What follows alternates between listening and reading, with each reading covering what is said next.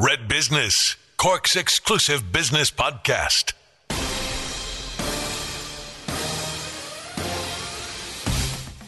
And Doherty, Chief Executive of Cork City Council. How are you? I'm great, thank you, Jonathan. How are you? I'm good. We live in very strange times. And again, before we even started the recording there, we were lamenting the fact that we don't bump into each other anymore at various different events. It has been an absolutely crazy year. But throughout that, Cork City Council had to keep the show on the road. How difficult has it been?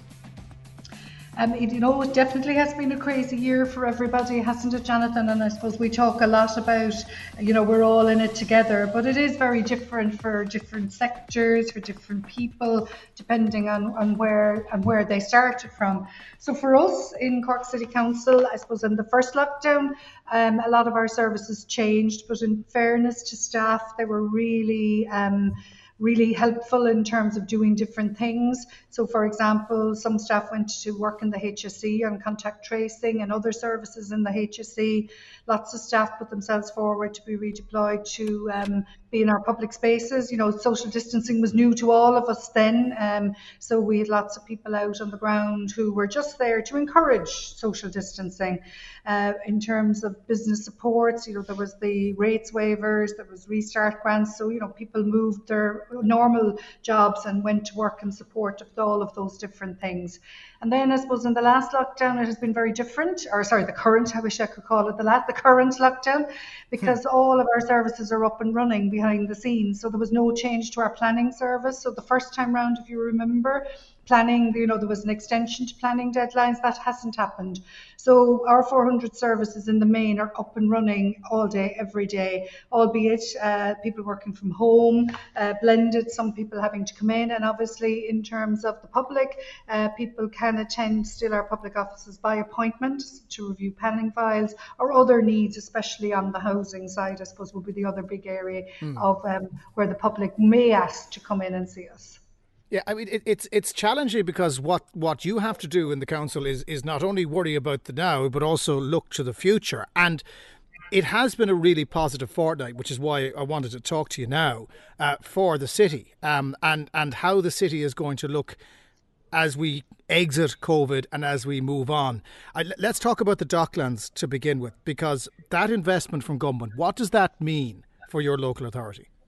Yeah, well, I suppose it's the first thing to say. It's absolutely fantastic, and I suppose we have to collectively be delighted to see finally that national support for the docklands. I suppose it's been on the burner for a long time, Jonathan. Previous colleagues of mine, Pat Ledwidge, people like Joe Gavin, have been developing the proposals for the docklands over the years, and obviously we can't forget also the people and all the landowners down there who also have been developing proposals. So this money means now that there's a really strong commitment from central government to put some of the arrangements in place to make the docklands work. So the money is going to support transport and mobility. If you think about the docklands, Jonathan, the potential is for over 20,000 people to be living in that part of the city and over 29,000 jobs. That's kind of the ballpark of where we're looking. So that's a lot of development. But it needs to be development that's done properly. It needs to be sensitive. Obviously, the expectation and the ambition would be that there would be significant public transport, walking, cycling, and less dependency on the car. Also important would be the connection across the river to the railway station and also into the city centre. It's kind of like a town within the city, I suppose. Is that the way to best describe it? For us, I suppose the money is very important because it addresses the whole development of public spaces and what's fondly referred to as public realm. So the next phases of the Marina Park, as you know, the money that we had allowed us to develop the phase we're developing at the moment. This means now we can develop out the full master plan for the Marina Park. And also to ensure that there's other good amenities, sports facilities, working with our partners in education and in health to ensure that the right facilities are down in that part of the city as it's built out. And that's brilliant news because it's making use of a site that I suppose currently could be best described as industrial, dispassionately described as run down. Now, you can do so much in the local authority. You can provide that infrastructure. You can make sure that there are roads. You can make sure there are buses. But in terms of building, I spoke, MC at an event last week for the Construction Industry Federation, and the one word that kept coming up over and over again was viability. How concerned are you that we'll get all the pieces in place, but that apartments and housing won't be built because it won't be viable financially to build it? Are you worried about that? Well, I think the viability is particularly around apartments, Jonathan. I think that we see lots of house building across the city now. Some of the developers would say developing in what's described as brownfield land, it brings different challenges to them. But the big challenge is the viability of apartments. As you know, our colleagues in the construction industry with the Chamber of Commerce have done some research, and there's current research going on again to look at what are the ingredients that are challenging that viability. I do believe that there is an appetite in government now, especially for places like Docklands, to see that there has to be some additional supports put in place to stimulate that apartment market. It's not about all apartments. You do need a mix of housing, but apartments are an important part of the Docklands piece. So yes, you're correct. The viability piece is still there. It's still a barrier to the development community. But I think that there's, and maybe I'm just optimistic, but I do think there's more of a meeting of minds possible now in terms of addressing some of the things that could assist in making that viability gap. How much of that is within your control in the local authority, and how much has to be done at a national level? So as in our control, we've done things already. So we've already revised our development contribution scheme. Obviously, the costs of infrastructure are part of that viability challenge. But I think that that's as far as we have the ability to deliver on a local level. I think that it has to be a national level now for the final pieces, but definitely any conversations I've been part of over the last number of years, I do think that there's a real recognition that for places like Docklands to be successful, there has to be that additional support for the development community, especially around apartments. Of course, the other advantage is that you're able to go up now, and we saw that from the planning permission granted to Tower Holdings Group for their site at Customs House. There was a little bit of in your face, Dublin, that Cork is getting the largest tower, and I'm sure you wouldn't celebrate that as others would. But is the future up as opposed to out, Anne? Well, I think that, if we go back to the National Planning Framework, and Jonathan, you and I would have discussed this before, I mean, it is talking about stronger use of land, a more appropriate use of land, and that does require us to look at density. Now, when you mention the word density, everybody gets quite nervous and start thinking about, oh my God, it's going to be an awful place, just tall buildings everywhere and no amenities. I don't think that's what density means for our city. It is about that using density and better use of land in certain parts of the city and across the city, but it doesn't all have to be about high-rise buildings.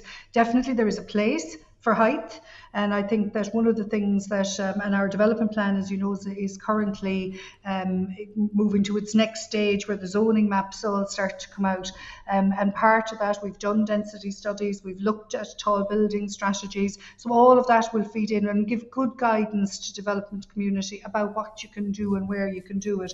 But what's important, I think, for Cork is that we don't lose its character. One of the things that's really important for all of us is that the heritage, the culture and the ecology of Cork is not damaged by how we develop it, but we do have to develop it sustainably. So height has a part to play in that, as does infill.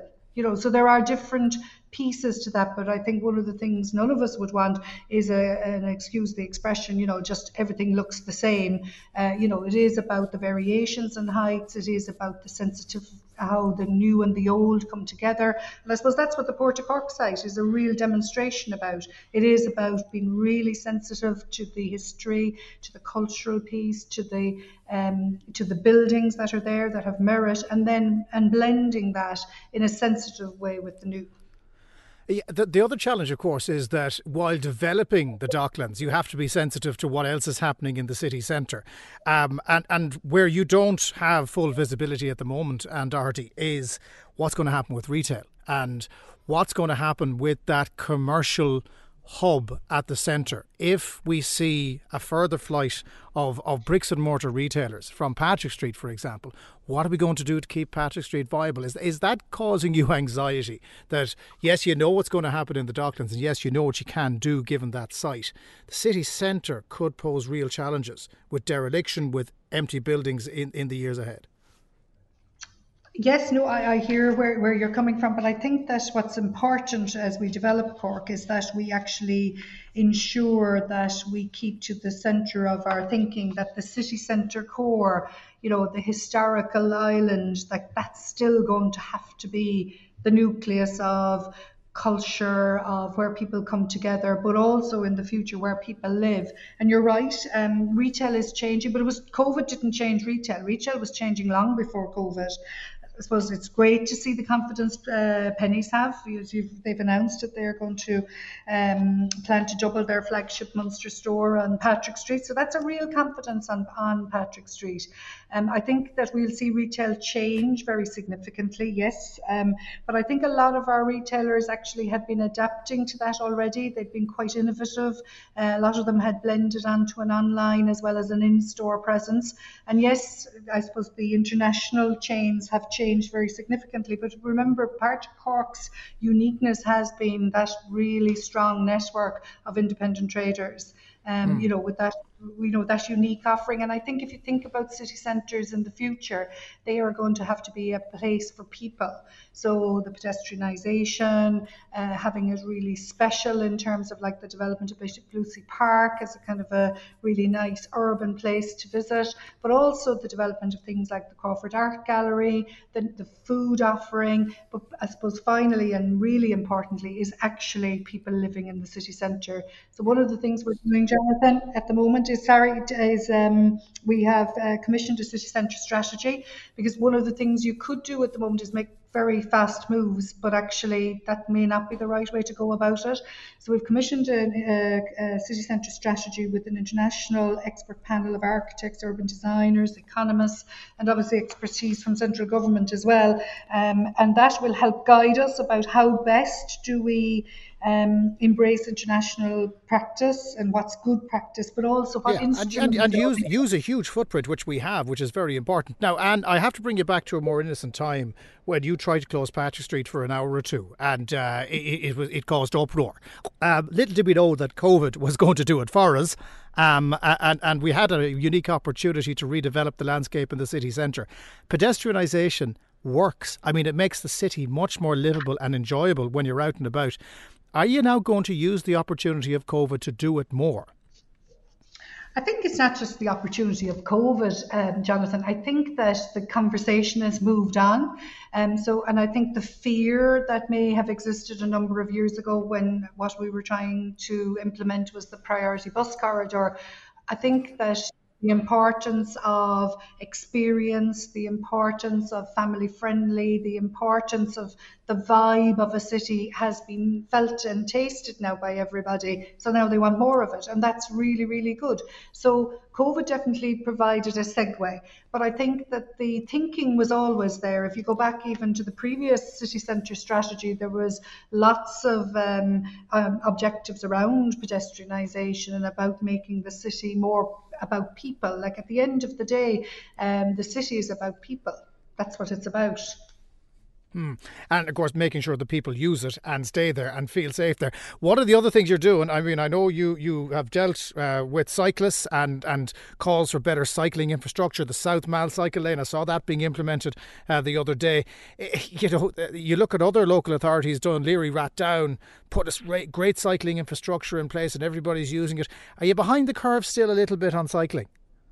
Well, it's interesting, I suppose, Jonathan. We were always ahead of the curve. When cycling lanes went in first. When I started here, the public bike scheme had just been launched, and a lot of the cycling infrastructure went in at that stage.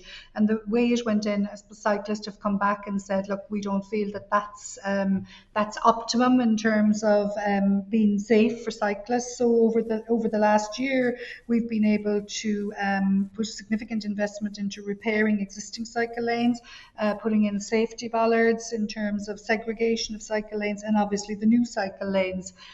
Obviously, all of the new schemes, be it from Horgan's Quay, Kennedy Quay, there's all plans there now in place, and all of the development across the city will have integrated cycling within it. We're retrofitting still, Jonathan.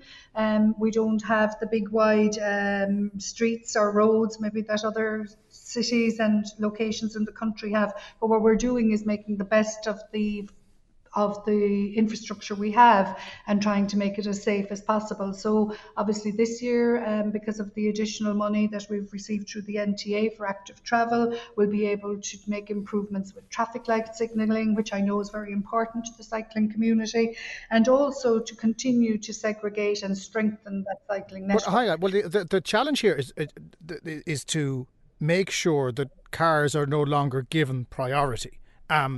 Are we inching towards that? Are we inching towards giving priority back to pedestrians and cyclists in the city centre so that it can become a more livable experience? We saw what happened with Princess Street. It made a gulf of difference. We know at Oliver Plunkett Street it worked. Why can't we do it elsewhere? And are we inevitably heading towards deprioritising cars? I think ultimately the answer to that would be yes, but you have to do it in a sequential way. You have to strengthen the reliability and the frequency of your public transport. And as you know, we work very closely with our colleagues in the NTA and also in Bus Éireann with, we've had existing routes, we've had new fleet, but there's still more to be done in terms of converting from car use to public transport. And so they both need to happen. You can't just pedestrianise on its own. I'd love to, but then that will potentially damage the city. So we do need to work in tandem with each other, moving it all. Unfortunately, it all needs to move together, if that makes any sense. And when you look at doing that, is there a time frame? Because I'd hate the opportunity of COVID to be lost, that when we do come back into the city centre, it is going to be more livable, more pedestrian friendly, a better experience for the users, which will make up for maybe some of the empty shops. So CMATS, as you know, is the strategy, the Cork Metropolitan Area Strategy. Transport strategy is the Bible now in terms of moving that agenda forward. So that does build that infrastructure, that balance of improving the priority bus corridors so people can move around in a more efficient way, having strengthening cycling and pedestrian access right across the city, and then things in the longer term like the light rail. Sorry, I nearly had a tongue tie there. The light rail, and also suburban rail. So it is all of the pieces coming together that will be important. Yeah, I still think you and I will be long gone from whatever roads we have right now by the time that light rail is running. But I remain to be corrected on that one, Anne. The other issue that is still a perennial. And go on. On the light rail, I think it's important. The first thing you have to do is select the route. And that study is underway at the moment. So we expect that towards the latter part of the year that we will have a defined route for the rail. So that's the first step that needs to be done. And obviously for a light rail to be successful, it has to have volume of people using it. So that route selection then will help manage the density along that route, but also the development along that route, which will make that rail very successful. And that rail is going to run, from the edge from Ballincollig all of the way to Mahon. So it's a very significant part of the infrastructure, and as you've rightly said yourself, and of that building that city centre that can be so friendly for people. All I'll say is 20 years ago when I was living in Swords in Dublin, the metro was 5 years away, and we are where we are. Now, I want to talk to you about flooding. Because we had a couple of near misses in the last few weeks, and I know you'll talk about High Court challenges, and I know you'll talk about plans that are in place. How soon are we to giving assurances to city centre traders who've had a pretty awful 18 months that indeed this is happening and their businesses are going to be protected? How close are we to starting the flood defences? Well, as you made reference yourself, Jonathan, there are legal challenges to, and I suppose, there are two parts to the management of flooding. There is a project being managed by Cork City Council, which is Morrison's Island project, which is a public realm project with a flood relief or a flood element within it. And then there's the Lower Lee Flood Relief Scheme, which is an OPW project in partnership with both Cork County and Cork City Council. So, I don't want to discuss any legal proceedings or in any way prejudice their conclusion. I think, and I know, and everybody would respect that. But I suppose, I've been fairly consistent in this, in terms of, there are many different opinions about how to manage flood in the world. However, when it comes to Cork, there has been years of work done by an agency, by a group that has statutory responsibility for flood defences, and we ourselves have also been very involved in looking at things like the empirical evidence, the national and international best practice, and all of that expertise has been borne and brought to bear on the schemes that are in place for the city. I think what's also important is that the flood relief scheme, the Lower Lee Flood Relief Scheme, is also not just management catchment flooding, but it also is a huge transformational urban renewal programme, which will bring the river back into the centre of the experience of people who work and live and visit our city. And again, that makes sense. But I go back to my core question, and they want a date. You can't give them a date, can you? No, and I think, I suppose lots of people would say, oh, why can't both sides sit down and trash it out? Unfortunately, it's not about. This isn't about compromise. This is about fundamentally, diametrically different views in terms of the management of flood in the city. So from my perspective, and I have to take the advice of my own technical expertise and the expertise that are developing the scheme, and what I'm being asked to do is set all that aside and do something different. Last question I need to ask you is another dirty question. I'm sorry for all the dirty questions I'm throwing at you at one go, but it's been a while since we had a chat. Yeah, well, I suppose, Jonathan, just going back to flood for a second, the flood relief scheme has gone through full public consultation. There have been reviews, amendments, new designs, peer review, and all of this has been done over the last decade. And the piece that is still in front of everybody every day they get out of bed is that this city is prone to flooding, and there is a solution in place that there is money for. There's a design for, so I think that we do need to get on with it. The dirty question I need to ask you is the event centre. And I know it seems like a millennium since we last spoke about the event centre, and obviously something has happened in the meantime that could have an impact upon it. Is it going to be built, in your opinion? Yes.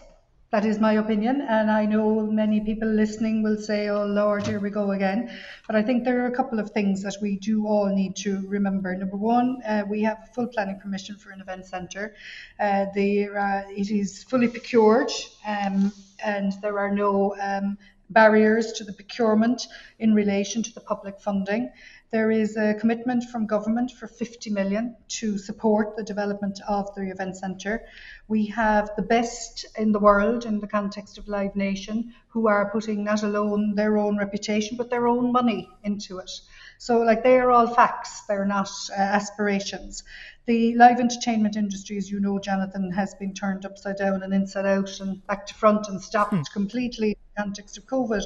So one of the things that Live Nation have been doing over the last year is obviously assessing the impact that has on their international business, but also how they have been doing a lot of internal restructuring in order to have the right arrangements in place to progress with the Cork Event Centre. The Cork Event Centre is still a strategic objective of Live Nation, both financially and in terms of operation. So that's all. They're all facts. It is frustrating for people because if any project had every challenge ever thrown at it, this one did. Live Nation and BAM, who own the site, have been working with us over the last number of months to finalise the terms of the funding agreement, which, as you can imagine, are quite challenging from a legal perspective. They always are. These things take time. And obviously the delays from their perspective were affected by by just the visibility of what was going to happen with the entertainment industry. Now we have vaccine being rolled out across the world, so that changes for them very significantly. Roadmap, being able to see when they may be able to get their shows back up and running across the world. Okay, well, fingers crossed that gets a little bit of positive news in the next couple of weeks, and we might share your optimism. I'm not sure if I'm there just yet myself. One final point, Anne, as we head into this. You've just renewed your tenure as Chief Executive, which means you're hanging around and you want to see some of these projects to fruition. Are you optimistic now, after the terrible year we've just put down, that Cork is on track to bounce back strongly out of COVID? Yes, I am. And I think that we've all individually and collectively had a terrible year. Emotionally, people have lost loved ones, people have had lost their jobs, and huge personal effect of this pandemic. But if you look at even the last couple of weeks, Jonathan, and the announcements for Cork, wouldn't you, even you, Jonathan, who isn't always optimistic, wouldn't you be very optimistic for the future of Cork? Yeah, I have to say it's all coming together at hopefully the right time, and we'll get out of what we've been through with the pandemic. And I think Cork is in a great position to do what it always had the potential to do, which is to become a really livable city that's attracting people into it, as opposed to just serving those who are already here. And huge credit to you and all of the team at Cork City Council for keeping the show on the road, even down to the guys out in the streets who never stop smiling, even if they were behind a mask, and having wonderful interactions with the public. It's a credit to every man and woman in Cork City Council that the city kept going through all of this, and we're only going to move on to the next phase, which is using that wonderful hall in City Hall that I've been on the stage so many times as a vaccination centre, and that's the way out of this. Anne Doherty, Chief Executive of Cork City Council, thank you so much for joining us on Red Business, and happy Easter. Many happy returns, and to all your listeners, thanks, Jonathan. Red Business, all that's best about business in Cork.